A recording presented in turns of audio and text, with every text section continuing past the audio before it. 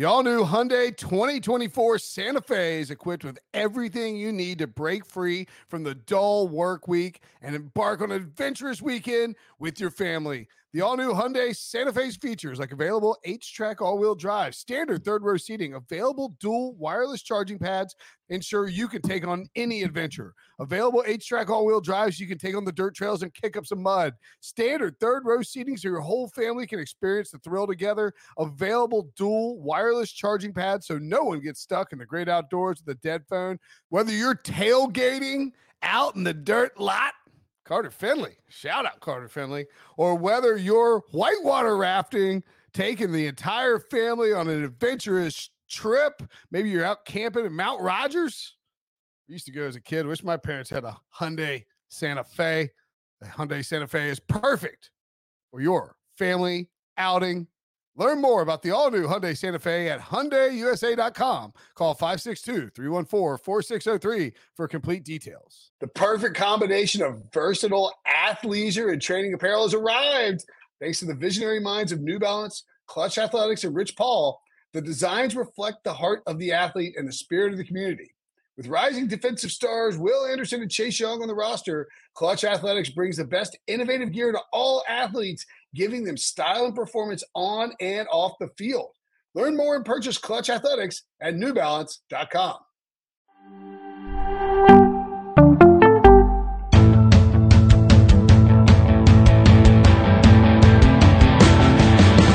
Happy Monday, everybody. Welcome to the Pick Six Podcast. Katie Mox and Will Brinson here, joined by our Pick Show squad, Alex Selznick, a.k.a. Prop Stars, and Emery Hunt, also known as the czar of the playbook of Sportsline.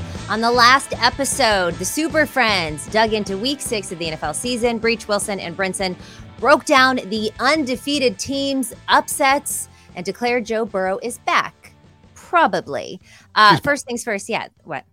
He's back. He's back. He's back. He's like 100%. They got their bye week. He's great. They're good to go. I mean, did he have that great of a game? Whatever. He looked spry. He ran around. That's the important thing. Okay, fine. He looked spry and he ran around, but the Seahawks pass defense got the best of him more than a few times. You got y'all. If y'all want to debate this even further, you can watch the episode on our YouTube channel or the audio version, wherever you get your podcasts. And while you're there, feel free to hit the subscribe button so that you don't miss another episode. Time now to look at early lines and leans for Week 7 of the NFL. I have to say, though, Dom in the chat is already trolling. He says, Kelly, you owe me $75 for the San Francisco 49ers team total overbet I made. Dom, I'm sorry that you hopped on it in Week 6. You would have been cashing for the last 5 weeks. And if you did just hop on, I'm worried that you are a mush here. And please don't back the 49ers again. Also, humble brag, $75 unit bet. Nice. Okay, Dom. We see you, Dom. We see you. All right. So let's look at some of these macro trends from Week 6. The favorites and home teams won the day. Maybe a little bit boring when that happens. No big underdog wins. It's another week heavily to the under. What? Wait. We had dog wins. Dogs won. Well, some dogs won, but Week 6 favorites and home teams won the day for the most part. Yeah. Okay. Over macro, we're talking macro trends. I know, but I'm saying like the. I mean, I'm saying the Browns and the Jets both won with backup quarterbacks, right, huge underdogs. All right, fine, fair. But there was like no big, huge underdog wins. But okay, fair. Fine. Let's talk about the Browns and the 49ers loss again. Yes, and you're right. The Jets was a pretty big underdog win, so fair. Brinson. Chalk ruled the day in terms of the favorites, but the unders was the crazy thing to me. Yeah. Like 2 and 10. Yeesh. Not a lot of points. Any thoughts on that from you, Emery? You're looking real excited to be here today. I'm always amped to be here, man. It's a great Monday. It's just like there's a lot of quarterbacks holding back their offenses, which explains why we see a lot of lack of points coming from these NFL teams. I also think, too, that it's worth noting we had Chicago, at Cincinnati, at Cleveland. So you got the Bengals. So you have the Vikings and the Bears, Seahawks and the Bengals, Niners, and then the Browns have their backup quarterback, right? But that's like five offenses that are like upper echelon in terms of how they perform on offense. All three of those were pretty bad weather games, right? Because you have like the Chicago and Cincinnati, just nasty, just like not like really bad, just like kind of gross weather. All three end up being 1-score games. and being a little bit more defensive based and more conservative than you might normally expect. And so I think like that's kind of matchup based where you see less scoring.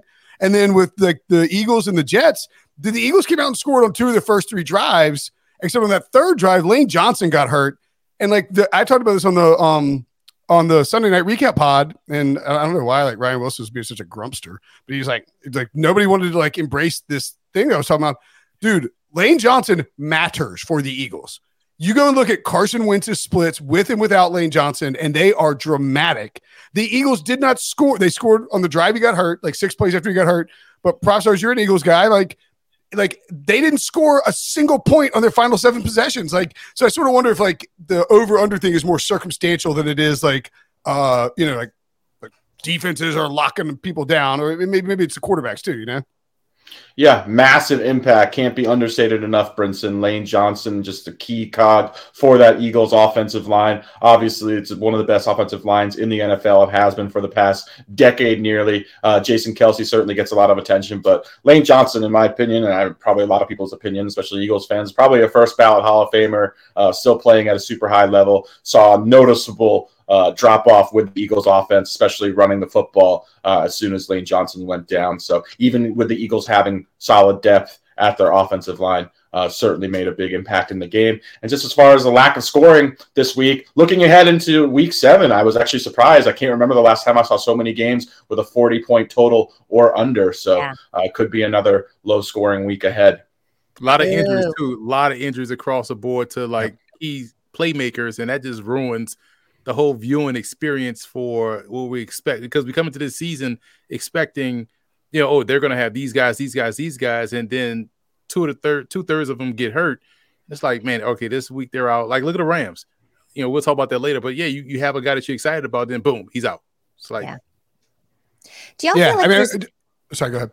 Oh, well, no, you ask your question first. Well, no, I was going to say, like, I'm just looking at in terms of like the top 10 teams in yards per play.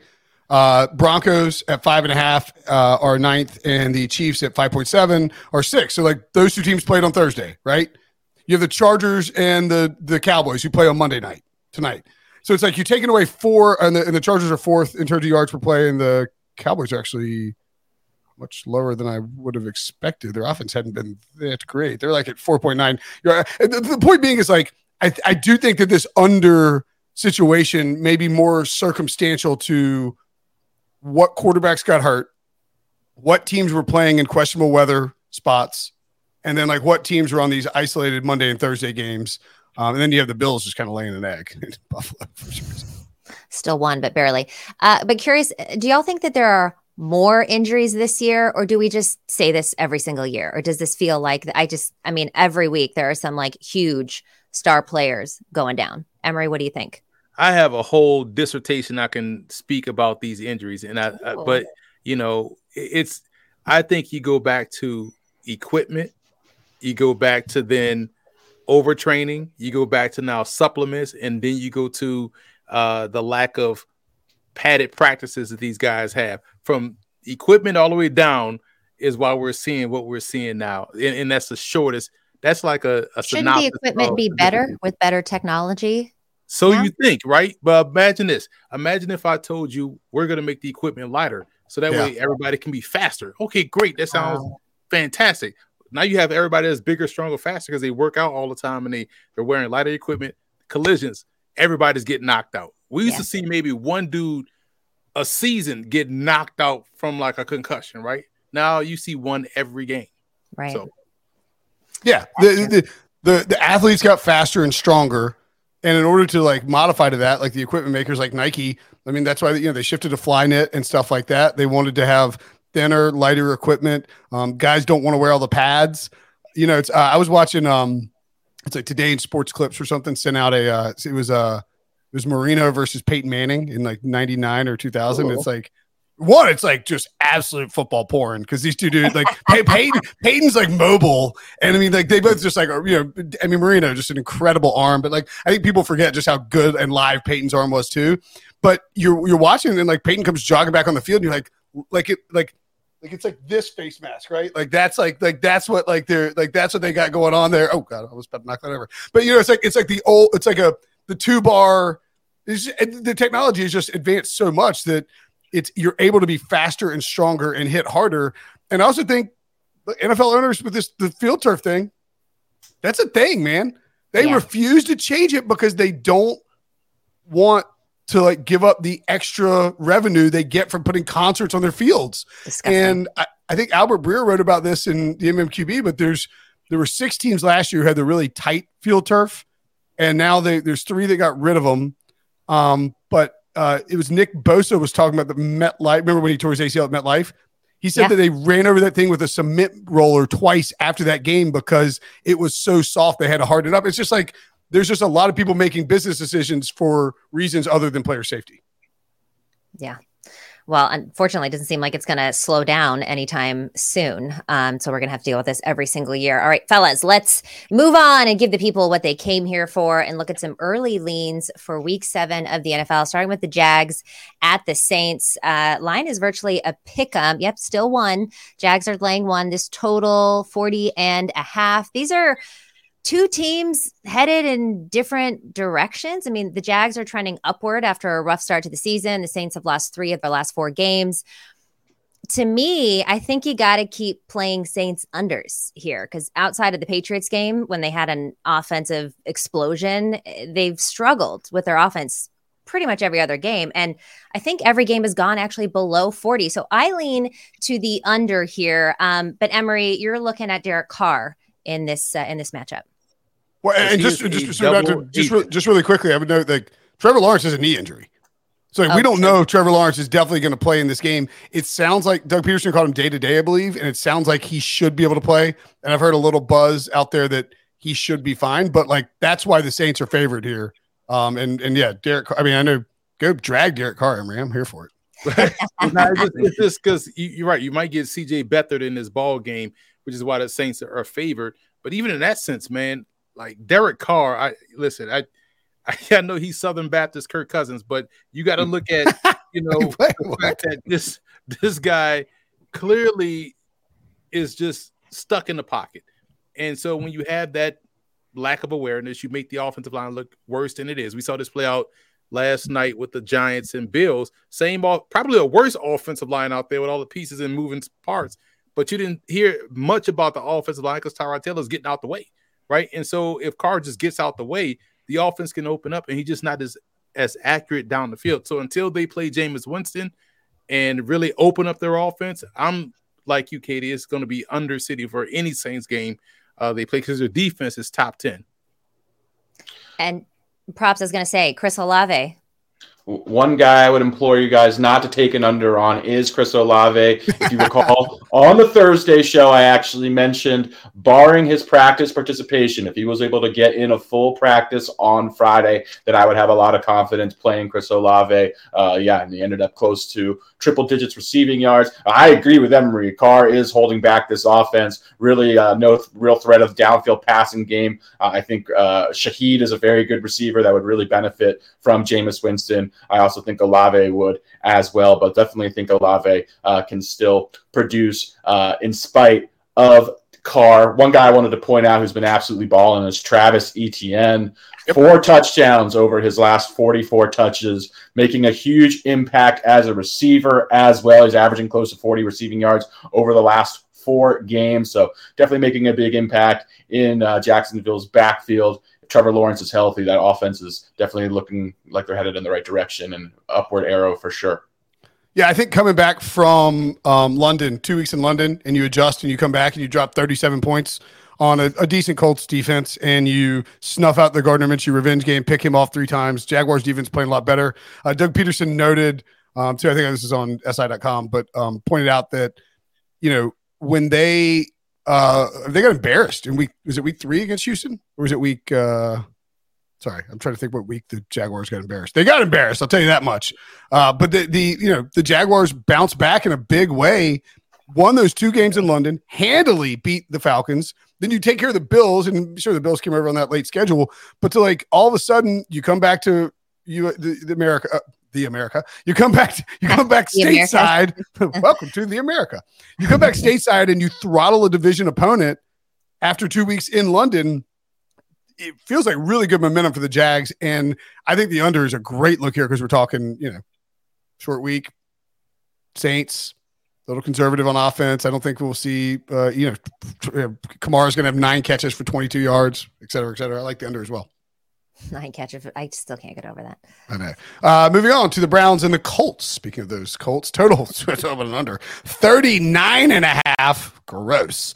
Browns open as 2.5-point favorites. Colts getting a little juice. Jim Schwartz's defense coming off a fantastic performance against San Francisco, and now gets to go up against. Is this a revenge? Shane Steichen and Jim Schwartz coach put together the Eagles, right? At some point, I would think. Probably. So they know each other pretty well. You see the under is getting some action here. It's in the dome, of course, so we won't have to worry about weather. But I would think Deshaun Watson's going to be back for this game. But everything I keep reading and everything Kevin Stefanski keeps saying, it's a rotator cuff injury, and Watson is the one making the calls, Emory, on whether or not he's going to play. Like, he's been cleared by the training staff. He's like, nah, I don't think I'm playing this week, 2 weeks in a row. Does that raise some red flags for you with the Browns' long-term future? No way. And also, before I get into the game, I'm glad you brought that up about Watson's shoulder, because we have to understand the difference between medically cleared and able to play. Explain that. Because I was medically cleared from an ACL about 8 months after surgery and rehab. I didn't feel comfortable going out there. I'm like, man, what if I tear my ACL again, right? Doctor's like, nah, you're good to go. Now, I don't believe you, doctors, with all these medical experiences, right? But that's the difference. Like, you go when you're healthy enough or when you feel comfortable. If he's telling you, as a guy who's throwing the ball with that right arm, I don't feel right, then he doesn't feel right. But we know everyone wants to dunk on Deshaun Watson for whatever reasons. But this is not the hill to die on. Medical cleared and ready to play are two different things. Now, in terms of this game, it has nothing to do with Browns offense. This is Browns defense versus Gardner Minshew. Take the Browns defense, take the under, lay these points with Cleveland, and go on about your Sunday. Hear me out on the over here, potentially. The game with the 49ers and the Browns was extremely physical. I mean, these teams beat up 25 penalties, too. 25 penalties. And it was very chippy. It was an emotional win. You could see every time they tackled Christian McCaffrey, it's like they sacked the quarterback or they got a safety or something. Like, this was an emotional win for the Browns. And PJ Walker, by the way, 5-0 in his NFL career. I mean, he's pretty good himself, but I don't know. I think this defense may let off the gas a little bit with the Colts here. And I don't know, they get a little frisky. Here, let me push back a little bit, Katie, because the reason why is because for a defense, this is a stat pattern game. You got Gardner Minshew out there. Mm-hmm. It's like fumbles waiting to happen. There's how many intercepts Jags could have had? They could have had 9, but they caught 3 of them. You know what I'm saying? Yeah. So, but also that was a bad game for Gardner Minshew. I mean, we've seen him play better. He got caught in his revenge game, didn't work out. I'm just saying. I feel like Minshew always plays well when the starter gets hurt and he has to jump in and with no prep or whatever. And we're all like, Minshew Mania's back. And then all of a sudden it's like he starts a couple of games. You're like, this guy's not good. Like, why did John Breach want to trade a 3rd round pick for him? He's not very good. And I think too, if you're the Colts, man, this is one where it's like, we might find out this week that Anthony Richardson's having surgery and is done for the year, which means you're shutting him down, which means you're rolling with Minshew. So you get a bad game against Jacksonville, then you get a bad game against Cleveland, and all of a sudden it's like, it just sort of snowballs out of control. And next thing you know, Jeff Saturday's taking over, and it's just a weird scene. Yeah, my AFC South championship ticket out the window now. If he has to get surgery, it's out the window. I mean, Gardner Minshew beat the Colts in week 1 in 2020. And then the Jaguars didn't win another game that year. I mean, I think this could be. I'm not saying I'm taking it. I'm gonna watch this total and see what it does, because I think this has the makings of a little bit of a trap spot. Okay. No other thoughts on this game? No, move along.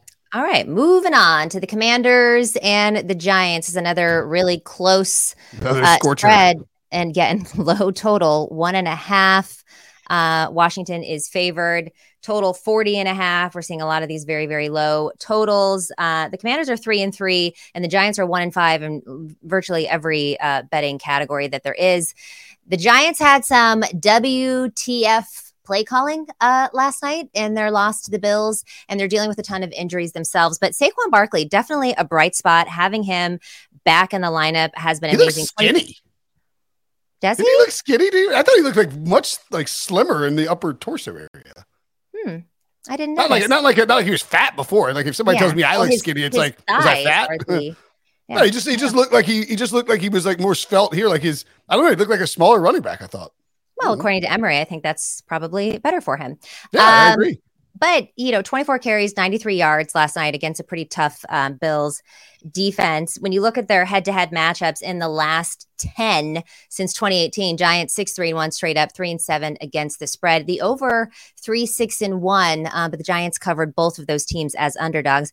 I'm not sure the Giants team is a frisky underdog team, or actually I'm positive that they are not like they were last season.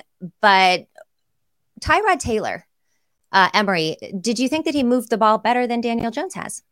Yeah, it gives the offense at least look watchable last night. Even though they didn't score touchdowns, they at least was productive enough to where they moved the ball up and down the field. And Saquon, I didn't want to tweet it out while the game was going on, and I'm glad they brought it up later in the broadcast, but you could tell he was medically cleared to play, but still didn't feel comfortable because he wasn't cutting. He's been getting rocked. Everything was straight north and south. Like you could tell a regular healthy Saquon would have jitterbugged his way out of a few of those jams he was in.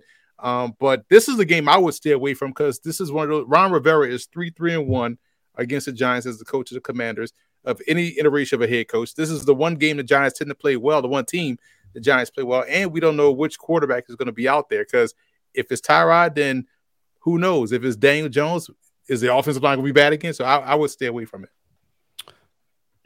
And just to say regarding Saquon Barkley, didn't really ease him back into the game. Certainly not getting that Jonathan Taylor treatment, handling 29 touches in his first game back.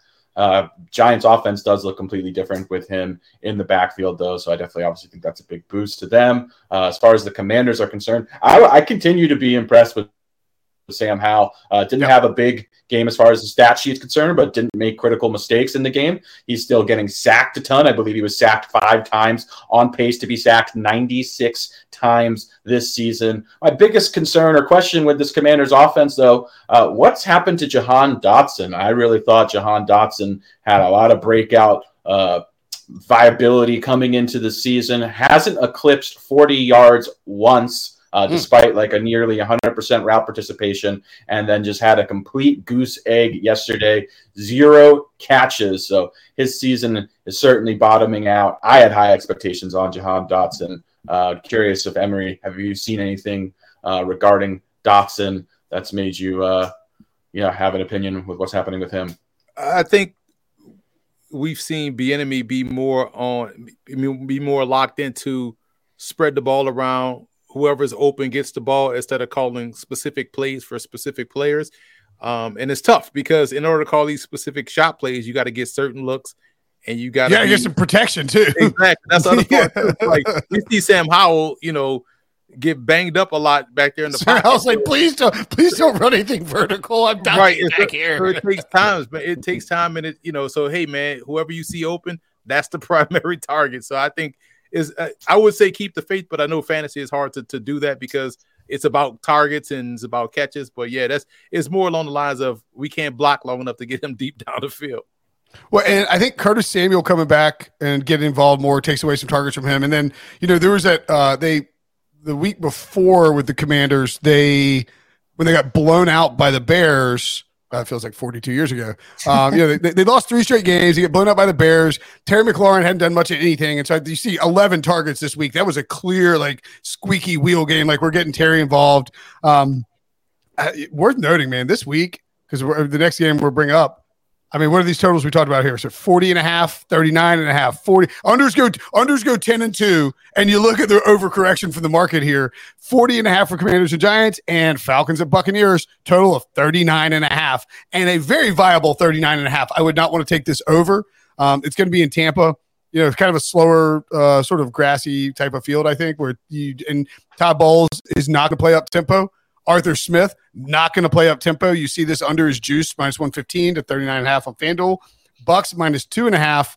Man, man, I'd love to get a 3 with Atlanta here. I would probably lean towards taking the under if I was going to take anything in this spot. I don't think either coach is going to rev up the offense in this one. Neither team is going to be able to run. Both teams are really good at stopping the run. The Falcons are going to try to run, and they won't be able. Actually, I think I'd probably take the Bucs here because you got Desmond Ridder on the road, outdoors, with a complete inability to run. You saw what the Lions couldn't do against Vita Vea. I mean, this is maybe a bad spot for the Falcons. I will say this is to help you out, Will. This is simple. Todd Bowles is a greater coach, a better coach than Arthur Smith. And the reason why is because Todd Bowles is delegating his defensive calls to his defensive coordinator in Casey Rogers and Larry Foote, right? Arthur Smith is trying to do it all. And we said this before on the show. If you are only rare if you're able to manage a game and call a game, it's clear that he can't manage a game and also call a game. The biggest gaffe was when they were inside the 2-yard line, they took the delay of game penalty because they couldn't get a play in. Well, how could you not know that? Well, you too locked into trying to call a play and forget the play clock and forget you got to communicate with your quarterback. He's a young guy, so he's not going to just buck you and call his own plays. We see veterans not able to do that. And so I just feel like just from a game management standpoint, coupled with what you talked about in terms of how these teams match up, I'm taking the Bucs here. Do want to point out Desmond Ridder has had back-to-back 300-yard passing games. Certainly won the Millie Baker on DraftKings this week. There we go. Yeah, he's made some strides. Throwing the football, 3 turnovers or 3 interceptions as well. But certainly good for the prospects of Drake London, who had a career-best game, 11 targets, 125 yards. Kyle Pitts also coming to life a bit in that offense. Finally, right? But what's funny is that they can't run the ball. A team that was one of the more effective teams running the ball last season. Then you add Bijan Robinson to the backfield, and they continue to struggle on the ground. The one thing sort of saving Bijan from a fantasy perspective, at least, is he's running a ton of routes. He ran 45 routes yesterday, which is the second most of any running back this season. So it's being heavily utilized as a pass catcher, at least. Tyler Algier still getting a lot of the early down work there as well. But hopefully this can, I don't know if this is the spot for the Bijan breakout, but it's not exactly going as I think a lot of Falcons fans and Bijan backers had hoped for. That is true. All right. We have another sloppy total coming up next, this time in the AFC East. We will tell you about it coming up after the break. Next. Robert Half research indicates 9 out of 10 hiring managers are having difficulty hiring. If you have open roles, chances are you're feeling this too.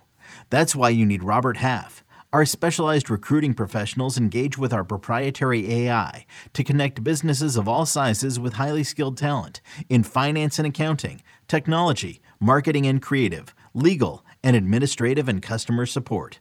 At Robert Half, we know talent. Visit roberthalf.com today. The Angie's List you know and trust is now Angie, and we're so much more than just a list. We still connect you with top local pros and show you ratings and reviews, but now we also let you compare upfront prices on hundreds of projects and book a service instantly.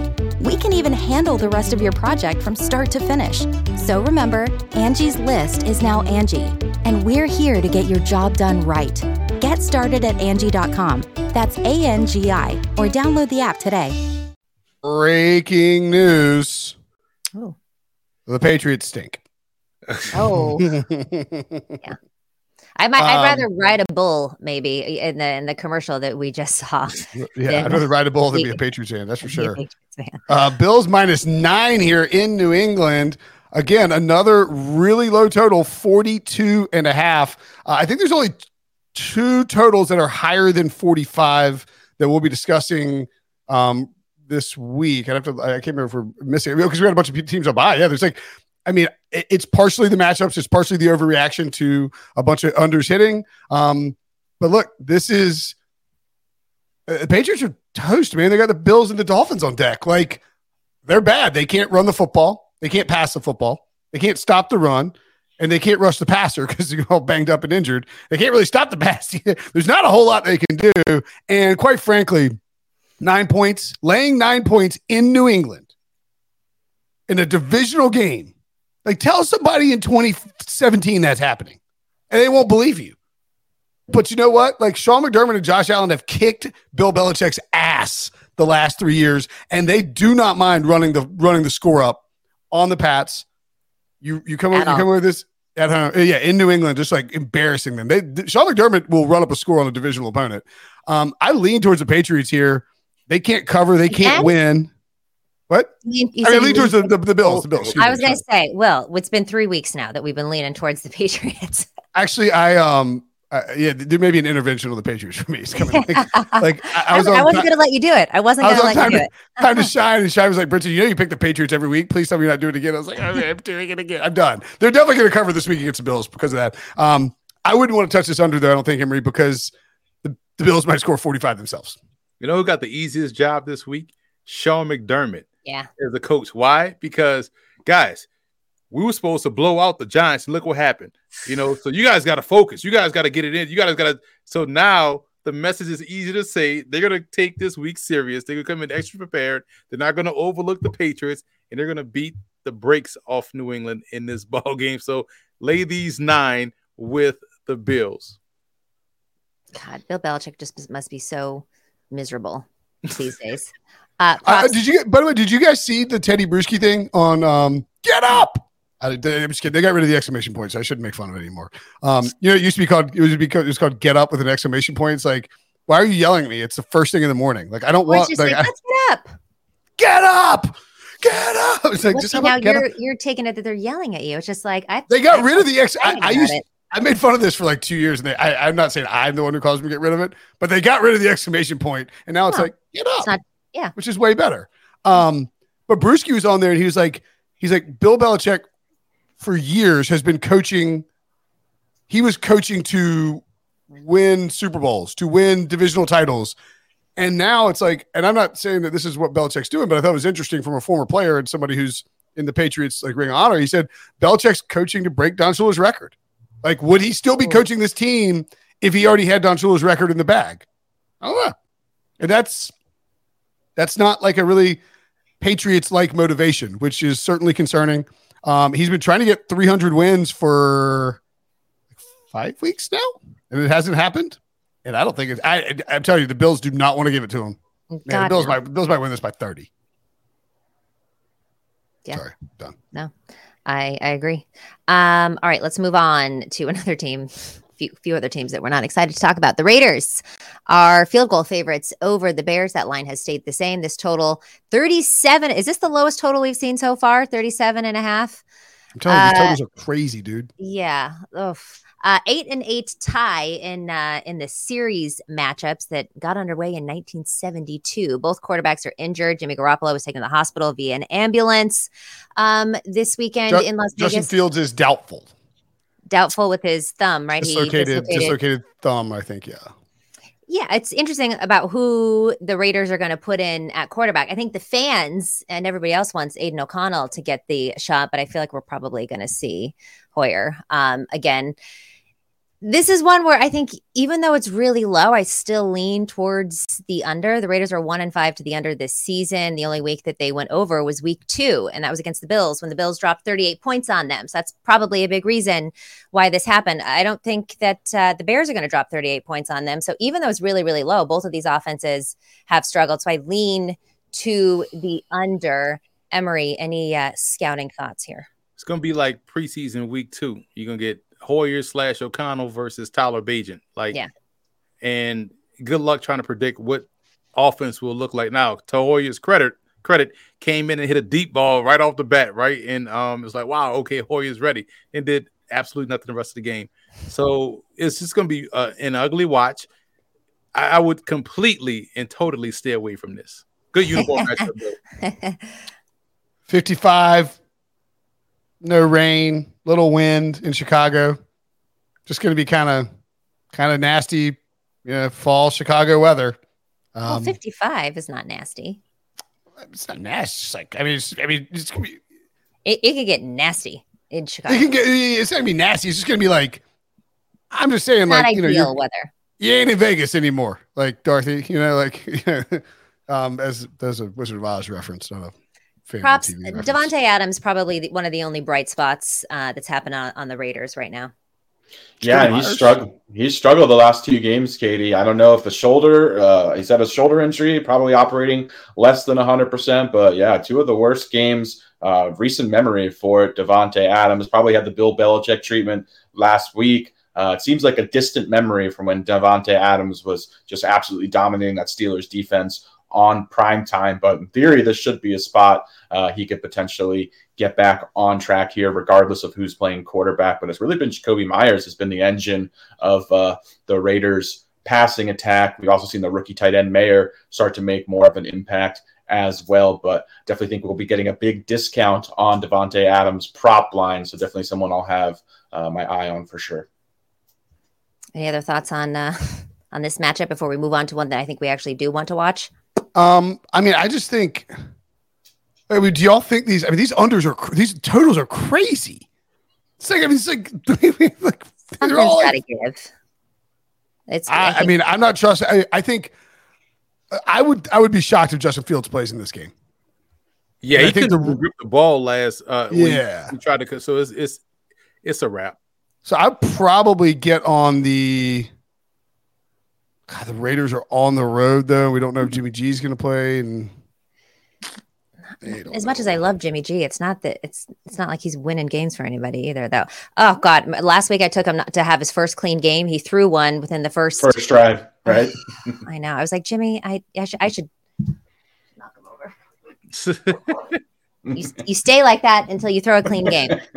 All right, let's talk about leave the man alone. Dragging this guy's in guy's in the ER, and Katie's like flicking his bobblehead. Some of us believed in him when nobody else did last week. And what did he do? He went out there and he threw a pick in the first drive of the game. Jimmy, I wish you well. Obviously, I hope that you're back as well. But we're just gonna look at you're just laying down. You're on the shelf. You're on the shelf, Jimmy. Yeah, some of us keep believing in Bill Belichick, and you know what? Like, I don't wish him well anymore. Like, I'm over it. Okay, well, I'm not quite there yet, but he's on timeout, as you can see back there. Okay, let's talk about a fun one. The Lions at the Ravens. Ravens laying a field goal, which is what, Emery? Home field advantage. If they were on a neutral site, this game would not have a spread. This total 40, was it 41.5 now? Wow, it was 43. So this total has gone down. Ravens obviously coming off their win in London. You know, Justin Tucker had a rare miss in week 5. How did he respond? He made 6 field goals in London in that win over the Titans. But Baltimore is going to need more touchdowns, not just field goals, if they want to win this game, because it pains me to say it, but the Lions are looking like maybe the best team in the NFC. I mean, the 49ers laid an egg. The Eagles laid an egg. Who have the Lions lost to? The Seahawks, which is another good team in overtime. The Lions are pretty nasty rush defense against the run. So I think it's going to make it hard on the Ravens. I would take the points right now with the Lions. But Emery, what do you think? It's all about when you play a team. And I feel like the Ravens are getting the Lions at the right time, because the questions for me in this game comes with their run game and health. Are you going to get Jahmyr Gibbs back? Are you going to have a healthy David Montgomery? If not, that's a lot to put on Craig Reynolds' shoulder. I'm a big Craig Reynolds guy coming out of Kutztown. But now you put your offense with Jared Goff in a one-dimensional situation versus a team that can really get after the quarterback and kind of force you into certain throws and force you into bad decisions. So I feel like this is a perfect spot to lay the points with Baltimore until we know more. So if you have the chance, the line will move. Right, exactly. So you got to jump on it now, because we need to find out later in the week how healthy will Montgomery and Gibbs be. Because if not, then we're going to see a one-dimensional Lions attack versus this pass rush, even though they have a good offensive line, along with a Ravens team that's starting to get it offensively. This seems like a chance for the Ravens to make a statement. I would agree here with Emery here. I think if there's no Montgomery and no Jahmyr Gibbs, as good as that Lions offensive line is, as good as their run blocking scheme is, those misses will be felt heavily. Not having David Montgomery in the backfield. He's had a fantastic season, been the engine of that Lions rushing attack that's been so effective. I have been impressed with Goff, but you make him one-dimensional suddenly. I have some big question marks. I think the Baltimore defense, especially in the back end, has been very good as well. So I actually like the Ravens in this spot quite a bit, especially if both those backs aren't able to suit up in this game. And just to double back, if we remember that Bucks game, the Bucks had at least 4 opportunities for deep touchdowns that Baker Mayfield overthrew or guys just dropped. So that Lions secondary may be a little bit vulnerable as well. So this could be a game where Baltimore looks like that team to come out the AFC, just like as much as the Lions could be that team to come out the NFC. So it's a great game, but I feel like this is a good time for Baltimore to play Detroit. So pass yards allowed by the Ravens this season, 196 to the Texans, 216 to the Bengals, 188 to the Colts, 73 to the Browns, 202 to the Steelers, and 104 to the Titans. I think you can kind of spin this two ways, right? You could say the Ravens have been a real problem in terms of pass defense for opponents. You can also say they got C.J. Stroud in his first game, a bum Joe Burrow. Anthony Richardson got hurt. The backup, Dorian Thompson-Robinson for the Browns. Kenny Pickett for the Steelers. And then I think he actually got hurt in that game. And then Ryan Tannehill, who also got hurt. So I think the one thing that would be interesting to watch here because the Bucs made Jared Goff one-dimensional, and he threw the ball really well. A ton of Lions fans in Tampa Bay. I'm curious if they show up in Baltimore. Like, they might, they're fired up. Yeah, these fans are awesome. Dude, they're hungry to win. It'd be like if NC State was undefeated, like in late November. Like, we're going to every game because this ain't ever happening again. Like, the Lions are 5-1. These fans want to go to every one of these games and soak this up.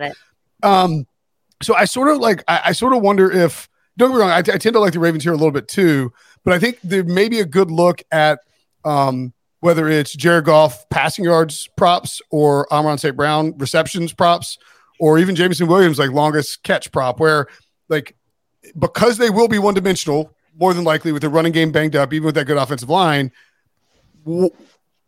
People the way they build these props are going to look at the Ravens passing yards allowed. And all those factors, and probably submerge them a little bit. So there may be a little value on those overs if we can get this into kind of a toss it around sort of game. I love that. Steelers and Rams, because you were hoping for another game with a huge total. Oh yeah. Steelers at the Rams. Rams -3, heavily juiced, -120 with a total of 43.5. The Steelers coming off their bye. Saw a pretty funny tweet out there. It's like Steelers. Here's how the Steelers bye went. Bengals won. Browns won, Ravens won. Matt Canada didn't get fired. It's like it couldn't have gone worse for the Pittsburgh. They had time to rest up, but it couldn't have gone worse for them. The Rams have looked really sharp this season. I think to me they're a playoff team. Cooper Kupp's been awesome. I don't know the Steelers defense. If the Rams offensive line can hold off that pass rush and keep TJ Watt at bay, then I think the Rams can kind of carve out the secondary. Even Steelers defense is very good, but I don't have a whole ton of faith. Kieran Williams got hurt in this game. What do you think? What do you think Pittsburgh does here, Emery, to try and score points? I mean, it's a pretty big game for Matt Canada. I feel like this game would look a lot like the Cardinals-Ram game. The Cardinals were able to get pressure on Matt Stafford. They was able to make some plays on the back end as well. But their offense kind of sputtered. They had a spark when they started, but now they were just, if you guys know the rap line, you got that reference.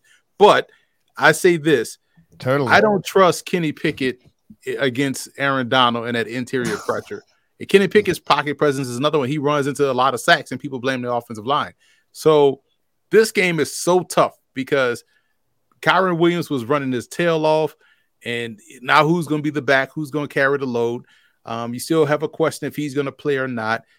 Defensively, they should be able to get pressure on Pickett, but when you look at the perimeter, you got to like what the Steelers have, but they don't throw balls at those guys because they have Kenny Pickett. And I feel like the Rams should win, but I will probably stay away. I'm not touching this game, but I will say the Steelers will definitely have more fans at SoFi than the Rams. This is one of those teams or those cities where they have a lot of expat is not the right word. Transplant from. What's the expat? Well, I was going to say expat, but that's transplant. Expat would be someone that left a country and went somewhere else. Okay, Pittsburgh is not. Well, I mean, they kind of. I learned a new word today, Katie. I didn't know. I'd never. Oh, an expat, yes, but they're. Bill Belichick's about to be an expat too. Am I right? Hey, that was a good one, actually. Sorry, Bill. Yeah. All right. We are going to go to break right now. When we come back, we're talking about an NFC showdown between the Cardinals at the Seahawks. This total also, we're getting a little bit higher here, people. Stick around. When you need mealtime inspiration, it's worth shopping Kroger, where you'll find over 30,000 mouth-watering choices that excite your inner foodie. And no matter what tasty choice you make, you'll enjoy our everyday low prices, plus extra ways to save, like digital coupons worth over $600 each week. You can also save up to $1 off per gallon at the pump with fuel points. More savings and more inspiring flavors make shopping Kroger worth it every time. Kroger, fresh for everyone. Fuel restrictions apply. Another day is here, and you're ready for it. What to wear? Check. Breakfast, lunch, and dinner? Check. Planning for what's next and how to save for it? That's where Bank of America can help. For your financial to-dos, Bank of America has experts ready to help get you closer to your goals. Get started at one of our local financial centers or 24/7 in our mobile banking app. Find a location near you at bankofamerica.com/talktous. What would you like the power to do? Mobile banking requires downloading the app and is only available for select devices. Message and data rates may apply. Bank of America NA, member FDIC. Welcome back to the Pick Six podcast. All right, we're going to look at the Cardinals at Seahawks. Seahawks laying 7.5. Let's see if this line has changed. Nope, still the same. Total is 44.5. Is this the highest total we've seen? We're close to it, maybe. All right, the Cardinals coming off today. Yeah, today's the highest total we've seen. Yeah, there's a couple. Week 7. There's a couple 50s and a 40. This one was 45. I think it has come down, drifted down a half a point. But yeah, I mean it's ugly out in these NFL streets this week. Yeah, it's crazy to get excited about 44.5. Like, okay, we're going to see some offense here. Cardinals, of course, coming off a tough game against the Rams, falling 26-9. But it wasn't the passing game that got them, which is what I was betting on. They really couldn't stop the Rams' rushing attack, letting Kyren Williams run pretty much all over them. I think he had 150 yards alone, just him. In the second half. Had 150 in the second half. It killed me because I had Matt Stafford over on his passing yards. I think he had 225. It sat at 226 forever because they just let Kyren Williams run all over the place. But I think that the Seahawks could have beat the Bengals last week. I think that was a game that got away from them. You know, you look at Geno Smith, he passed for 323 yards. He had 2 interceptions in the loss. Seattle's O-line allowed a season high of 4 different sacks. So that is kind of a question mark to me, Emory, when I look at this. Can this O-line hold? That's the biggest question, man. And it's hard when you watch Seattle, Katie, and you look at, DK Brown and AJ Metcalf. I swear they're the same dude, right? Because they both are big physical receivers. They both tend to loaf on routes, and the quarterback is throwing a deep ball, and I'm gonna go get it, and now it's overthrown. So when you have a DK Metcalf or an AJ Brown, both went to Ole Miss too, by the way. Both went to Ole Miss. Both. Did you call them AJ Metcalf? Because I got real confused by that. Yeah, I said AJ Metcalf and DK Brown. Like, because again, you switch uniforms, the same dude. But I worry about that offensive line versus the Cardinals' pressure, and I think this is a matchup where that's going to be a question whether or not they can protect Geno Smith. We saw the Bengals be able to live in the backfield against Geno Smith. Yeah, they had some success running the football. They could have even more success running the ball, and this is a running back tick for me. If Kenneth Walker can just show a little bit of patience and not be so anxious to run up the back of his lineman, there's so many more yards out there for him to gain, right? And so I think that's an issue for their run game because he runs a little bit too high, runs into the back of the pads, and then you have the passing game that kind of sputters when the O-line can't pick up and receivers are not running their routes at full speed. So could be a potential trap game again for Seattle, and one that I would stay away from. All right. Well, props. You tried to warn us on DeMarcado. I did. I saw a lot of people spending their entire budgets in fantasy picking him up. I really think the performance he had 2 weeks ago was a result of him and James Conner being the only 2 healthy, dressed backs for the Cardinals. Not to mention this isn't an offense where I have a lot of confidence in the running game moving forward. I was on the Rams as a side last week. I just think this Cardinals team has played well above expectations all season. Brinson and I, we both discussed it. I really think they're headed serious regression candidate here. We saw it we saw it yesterday against the Rams. I think the Seahawks are a big mismatch for this Cardinals team. Not sure if I'm ready to lay that many points with them, but I definitely think the Seahawks are a much more talented team and will have a lot of success in this matchup. I agree with Emery's take regarding Kenneth Walker. He would certainly benefit. He seems to hunt for the big plays a lot if he was just a little bit more patient there. But I think the Seahawks team will make quick work of this of this Cardinals team, which I think is overrated at this point, and I think the Seahawks are the rightful large favorite. I think you probably look at this game as maybe a teaser leg if you wanted to, but go ahead and get it in now before so you could get the Seahawks down to -1.5 at home against Josh Dobbs. The Seahawks team is really good. I mean, they just lost a tough game against the Bengals.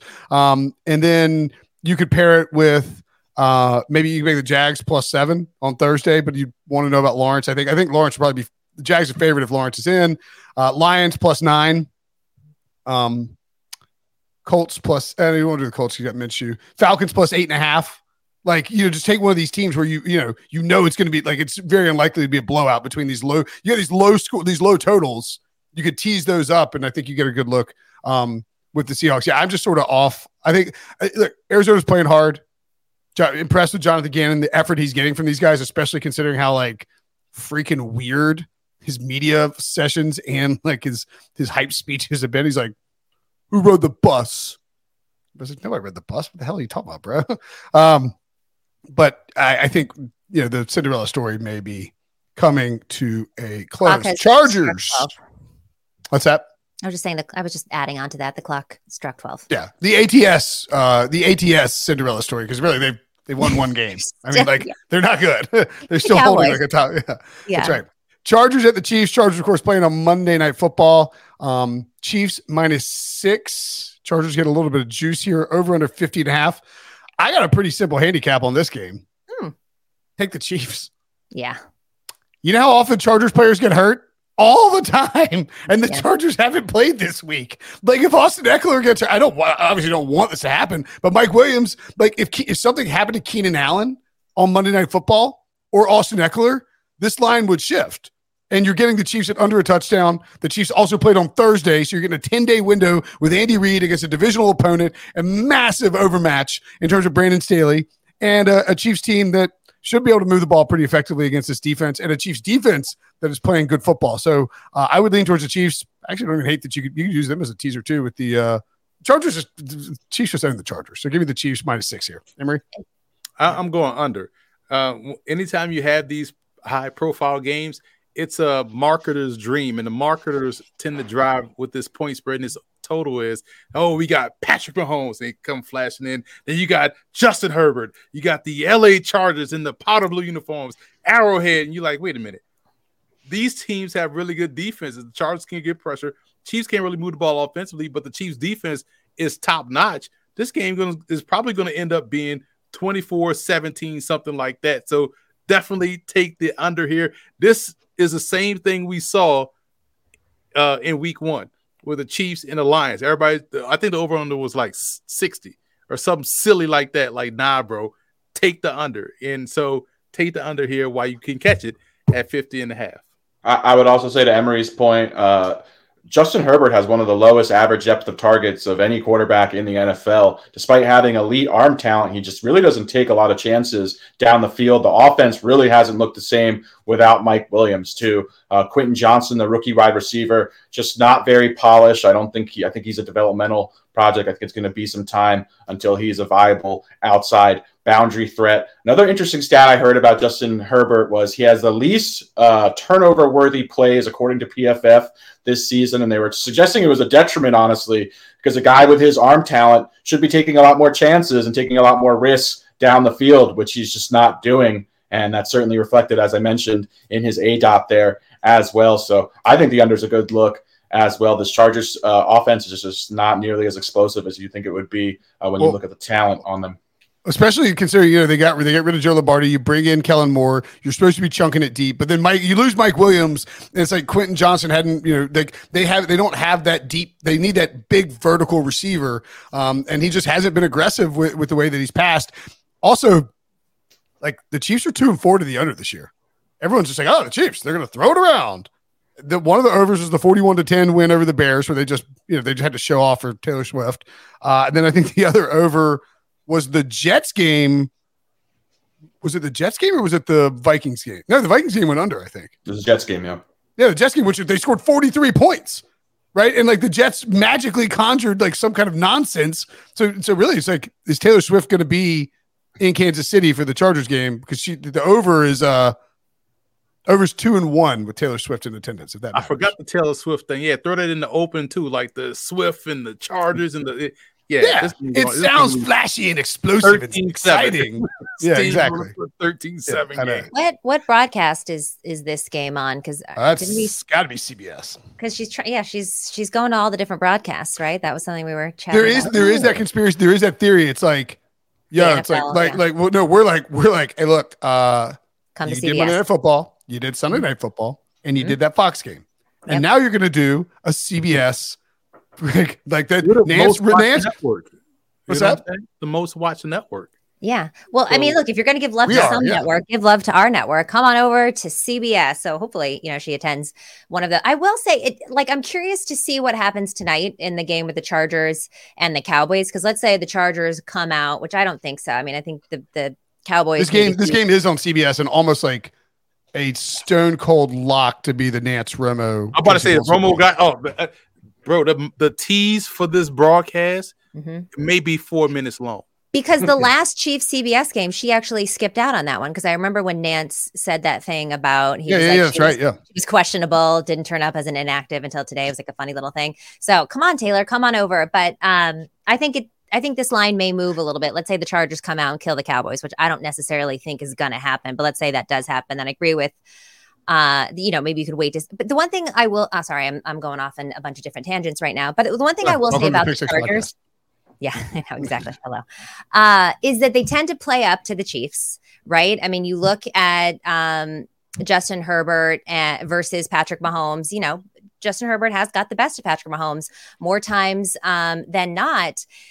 I might mess around and take like a Chargers first half and a Chiefs second half, like a double result here. Because I could see the Chargers coming out strong, maybe winning the first half and then falling apart in the second half, which is exactly what they do. I don't know what those odds are for the double result, but could be a little bit frisky. All right. Second half, Andy Reid, second half unders. If he's got a lead, man, he will run the crap out of the ball and they just won't get a ton of points. So look for that too if it's a low scoring game or if the Chiefs have a double digit lead at halftime. All right, so those are some things to look forward to in that matchup. And now we're going to talk about the Packers at the Broncos. Packers laying 1.5. Yep, it's still there. This total is now 45. I read an article today from the Mile High Report that said the Denver Broncos just don't know how to win games, and it seems like their player culture embraces the suck. And it does seem like they are embracing the suck. Russell Wilson struggled against the Chiefs. He went 13 of 22, 95 yards with a touchdown and 2 interceptions. But then you look at the Packers here on a 2-game losing streak. Jordan Love has thrown for 8 touchdowns and 6 interceptions. He has just a 55% completion rate in that last game. But the Packers are coming off of a bye. I don't want anything to do with this game. I don't like betting on the Broncos, and the Packers have not shown me too much to believe in. Emery, anything that we should keep an eye on for this game? Yeah, if you followed me long enough on Twitter or X, you've seen my disdain for running into the boundary or short side toss plays, anything that doesn't give you a chance to be successful. There was one play in particular last week that we watched against the Chiefs where it was 4th and 1. They're going for it. You sprint Russell Wilson out off of play action to the short side of the field. You have a layered route, high-low.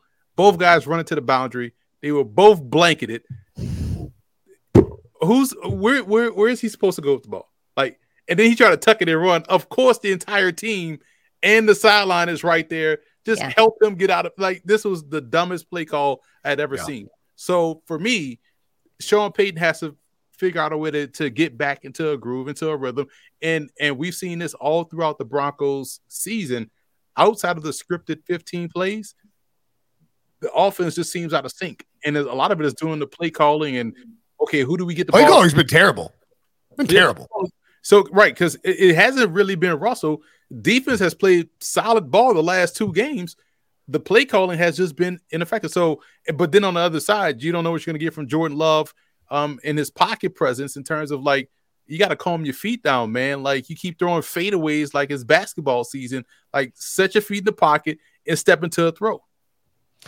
I don't know. Did you guys see that clip last week where it's Sean Payton, like when he was on Colin Cowherd, when he was, when he wasn't coaching, and he was like talking about Caleb Williams. He's like, I'm just telling you, they're going to alter the way they do the NFL draft order. They're going to have to go to a lottery because of this kid. He's like, because people are going to be tanking their faces off to get this guy. And then you watch him, and it's like you're running your offense awfully slowly, down 19 to like 8 against the Chiefs here, buddy.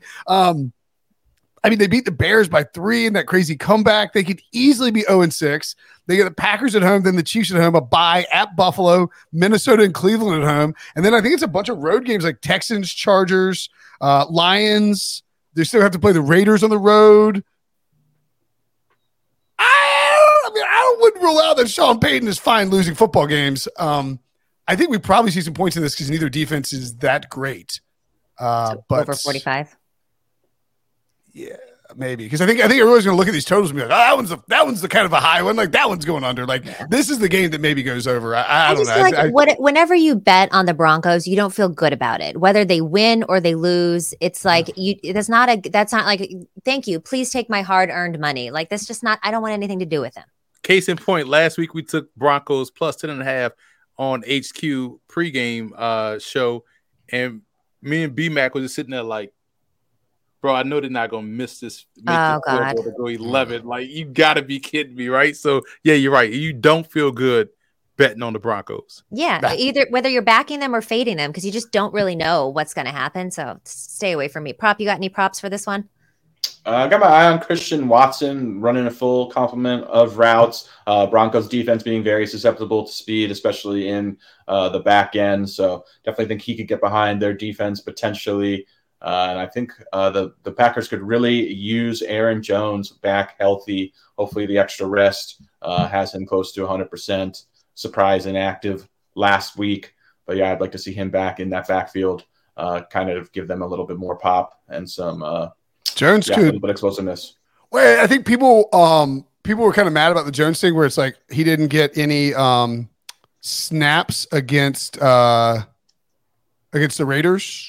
Or was it against the Lions? It was against the Lions. He was out last week. Didn't get people be like, oh, he was fully back against the Lions. He didn't get any snaps. It's like they were getting blown out. Like they yanked him off the field and just played AJ Dillon because they didn't want to risk him getting hurt. I think this is a get right spot for Aaron Jones against a historically bad rushing defense where like they don't want to risk Jordan Love doing a bunch of stuff and Aaron Jones could go nuclear. I'll be playing a lot of Aaron Jones at DFS and take the L on the chin in case it backfires. All right. Speaking of good rushing offenses. And finally, a total worth totaling about. The Dolphins at the Eagles. 52.5. What is that? 5 in front of that number. I haven't seen that all day. Eagles minus 2.5, little juice on the Dolphin side. I think with FanDuel, it's hard to read too much into the juice there because it's like minus 106 and minus 114. Both teams are 5-1. Dolphins are 5-1 against the spread. I got to be honest. I mean, I don't know why the Eagles are favored here. I'll go ahead and say that. Yeah, I really don't think people. I mean, maybe it's a pick 'em. I'm with you though. Like, I don't think the Dolphins should be getting almost close to a field goal. Like Lane Johnson matters, and Lane Johnson is, I believe, it was reported by Mike Garafolo that it's a high ankle sprain. As Ian Rappaport noted, you can never rule out Lane Johnson. He's a beast. Dude could play. He can play through anything. But if you're 5-1 and your superstar right tackle is banged up, you're probably going to err on the side of caution here, I would think. And so for me, I am probably trying to think I was trying to see when's their bye. So I would just wonder if they would be interested in like do the Eagles have Dolphins, Washington, Dallas, and then a bye before the Chiefs and Bills. Like that's a stretch for the Eagles now. Yeah, it's getting tough. Yeah. So, I mean, I think that they'll probably want to be cautious with Lane Johnson. I love the Dolphins here. Sunday Night Football. Yeah, this feels closer to a pick 'em to me, too. I would grab the points with the Dolphins, but let's ask our Eagles fan. How do you feel about this game? Yeah, Jalen Carter also banged up. I think his massive loss. I don't know if Breece Hall, is going rushing that touchdown towards the end of the game. If Jalen Carter's in the middle of that Eagles defense. So yeah, definitely. Emery talked about it earlier, playing a team at the right time. I think this might be one of those right times for Miami. against the Eagles, who are definitely banged up, depleted on both sides of the football. Injuries starting to pile up there for them. Darius Slay was also out last week, so that'll be a big boost to Miami's passing game if he misses this game as well. So yeah, just a lot of injuries piling up for the Eagles. So it could be a good spot for the Dolphins. I agree. Yeah, for me, it's about the Eagles having the luxury of being able to play any type of game. In this game, they're going to have to play. It's going to have to be, hey, we're going to run the ball to shrink the ball game, but also keep the Dolphins' offense off the field. And that's when we ease a right tackle into action. That's not Lane Johnson, by putting the tight end on this side and y'all both combo to the second level and run the ball. And they can do that. But also defensively, you just got to make sure it's hard because they're super fast. Your angles have to be precise, and it's easier said than done when you're dealing with these speedsters that they have, even in the run game. So this is going to be a fascinating game. I do think we have the potential to go under here. But I think the Eagles will be in charge of that for how they are able to set the pace, set the tempo, shrink the ball game and slow it down. And if, they have the better matchups at wide receiver versus if they want to go deep, the Dolphins do have a lot of speed. Hill's a little bit banged up, but you still have two number ones. But you got to figure if A.J. Brown wants to be out there. I couldn't be a GM because as soon as I see somebody loafing at receiver, I'm all in on going. There will be no A.J. Brown slander on this podcast, sir. I was going to say, I got to back up my boy here, Emery. A.J. Brown has 4 consecutive 125-yard receiving games. If he's loafing, I'll be a loafer can I have that kind of productivity? He's just strutting around like a grown-ass man. That's what he's doing. I'm just going to get every option receiver and we're just going to run the ball and get those guys that are just thankful to be out there because I need you to be hustling on that deep ball. Could have changed the game against the Jets had he just ran through the route. Yeah, I mean, look, he and Devonta Smith. I mean, like didn't do Jalen Hurts. Oh, dude, that drop was a touchdown.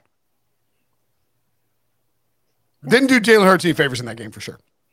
Well, Jalen Hurts didn't do a lot of favors for himself either in that game. But interesting point. I'm just looking at the team totals because, I like to bet team totals. So Eagles team total, the line is set at 27.5, Dolphins 25.5. All right. So there's your spread right there, 2.5. But if you look at what's juiced, the Eagles team total at 27.5, that under is juiced to -120, and the Dolphins at 25.5, that over is juiced to -116. So it seems like a little bit of some trickery there. I think it's going to just tough. Like the Eagles are 5-1. They're at home. It's primetime football. The Lane Johnson thing might not be factored in completely. And they lose to the Jets. You're expecting kind of a bounce back. The Dolphins, I think it's probably a situation where they're not going to make the Dolphins favorites on the road in Philadelphia, but there's probably plenty of people who think the Dolphins will go to Philly and win. Worth just at least looking at the. Really what's the weather like? The South Florida boys going. I don't think it's supposed to be as brisk this weekend in this area. Looks like some wind. Not 10, 12 mile an hour wind. 61 degrees in Philly, so it'd probably be. They're fine. Yeah, it would be high 50s. Won't be bad. That's not too bad. And they played well in like questionable weather spots last year too under Mike McDaniel. All right. I didn't realize we were over our time here, people. So I'm going to go ahead and take us out. Thank you so much for joining us. And make sure you join us all week long for more NFL coverage. Tomorrow, Brinson Breach and Wilson are joined by Pete Prisco to break down his weekly power rankings on CBSSports.com. One last reminder to show us some love with a like, comment, and hit subscribe on the YouTube page. If you're listening to the audio version only, do the same. Download, follow, leave a 5-star review. Tell your friends to listen, and watch the pod. And we'll see you Tuesday.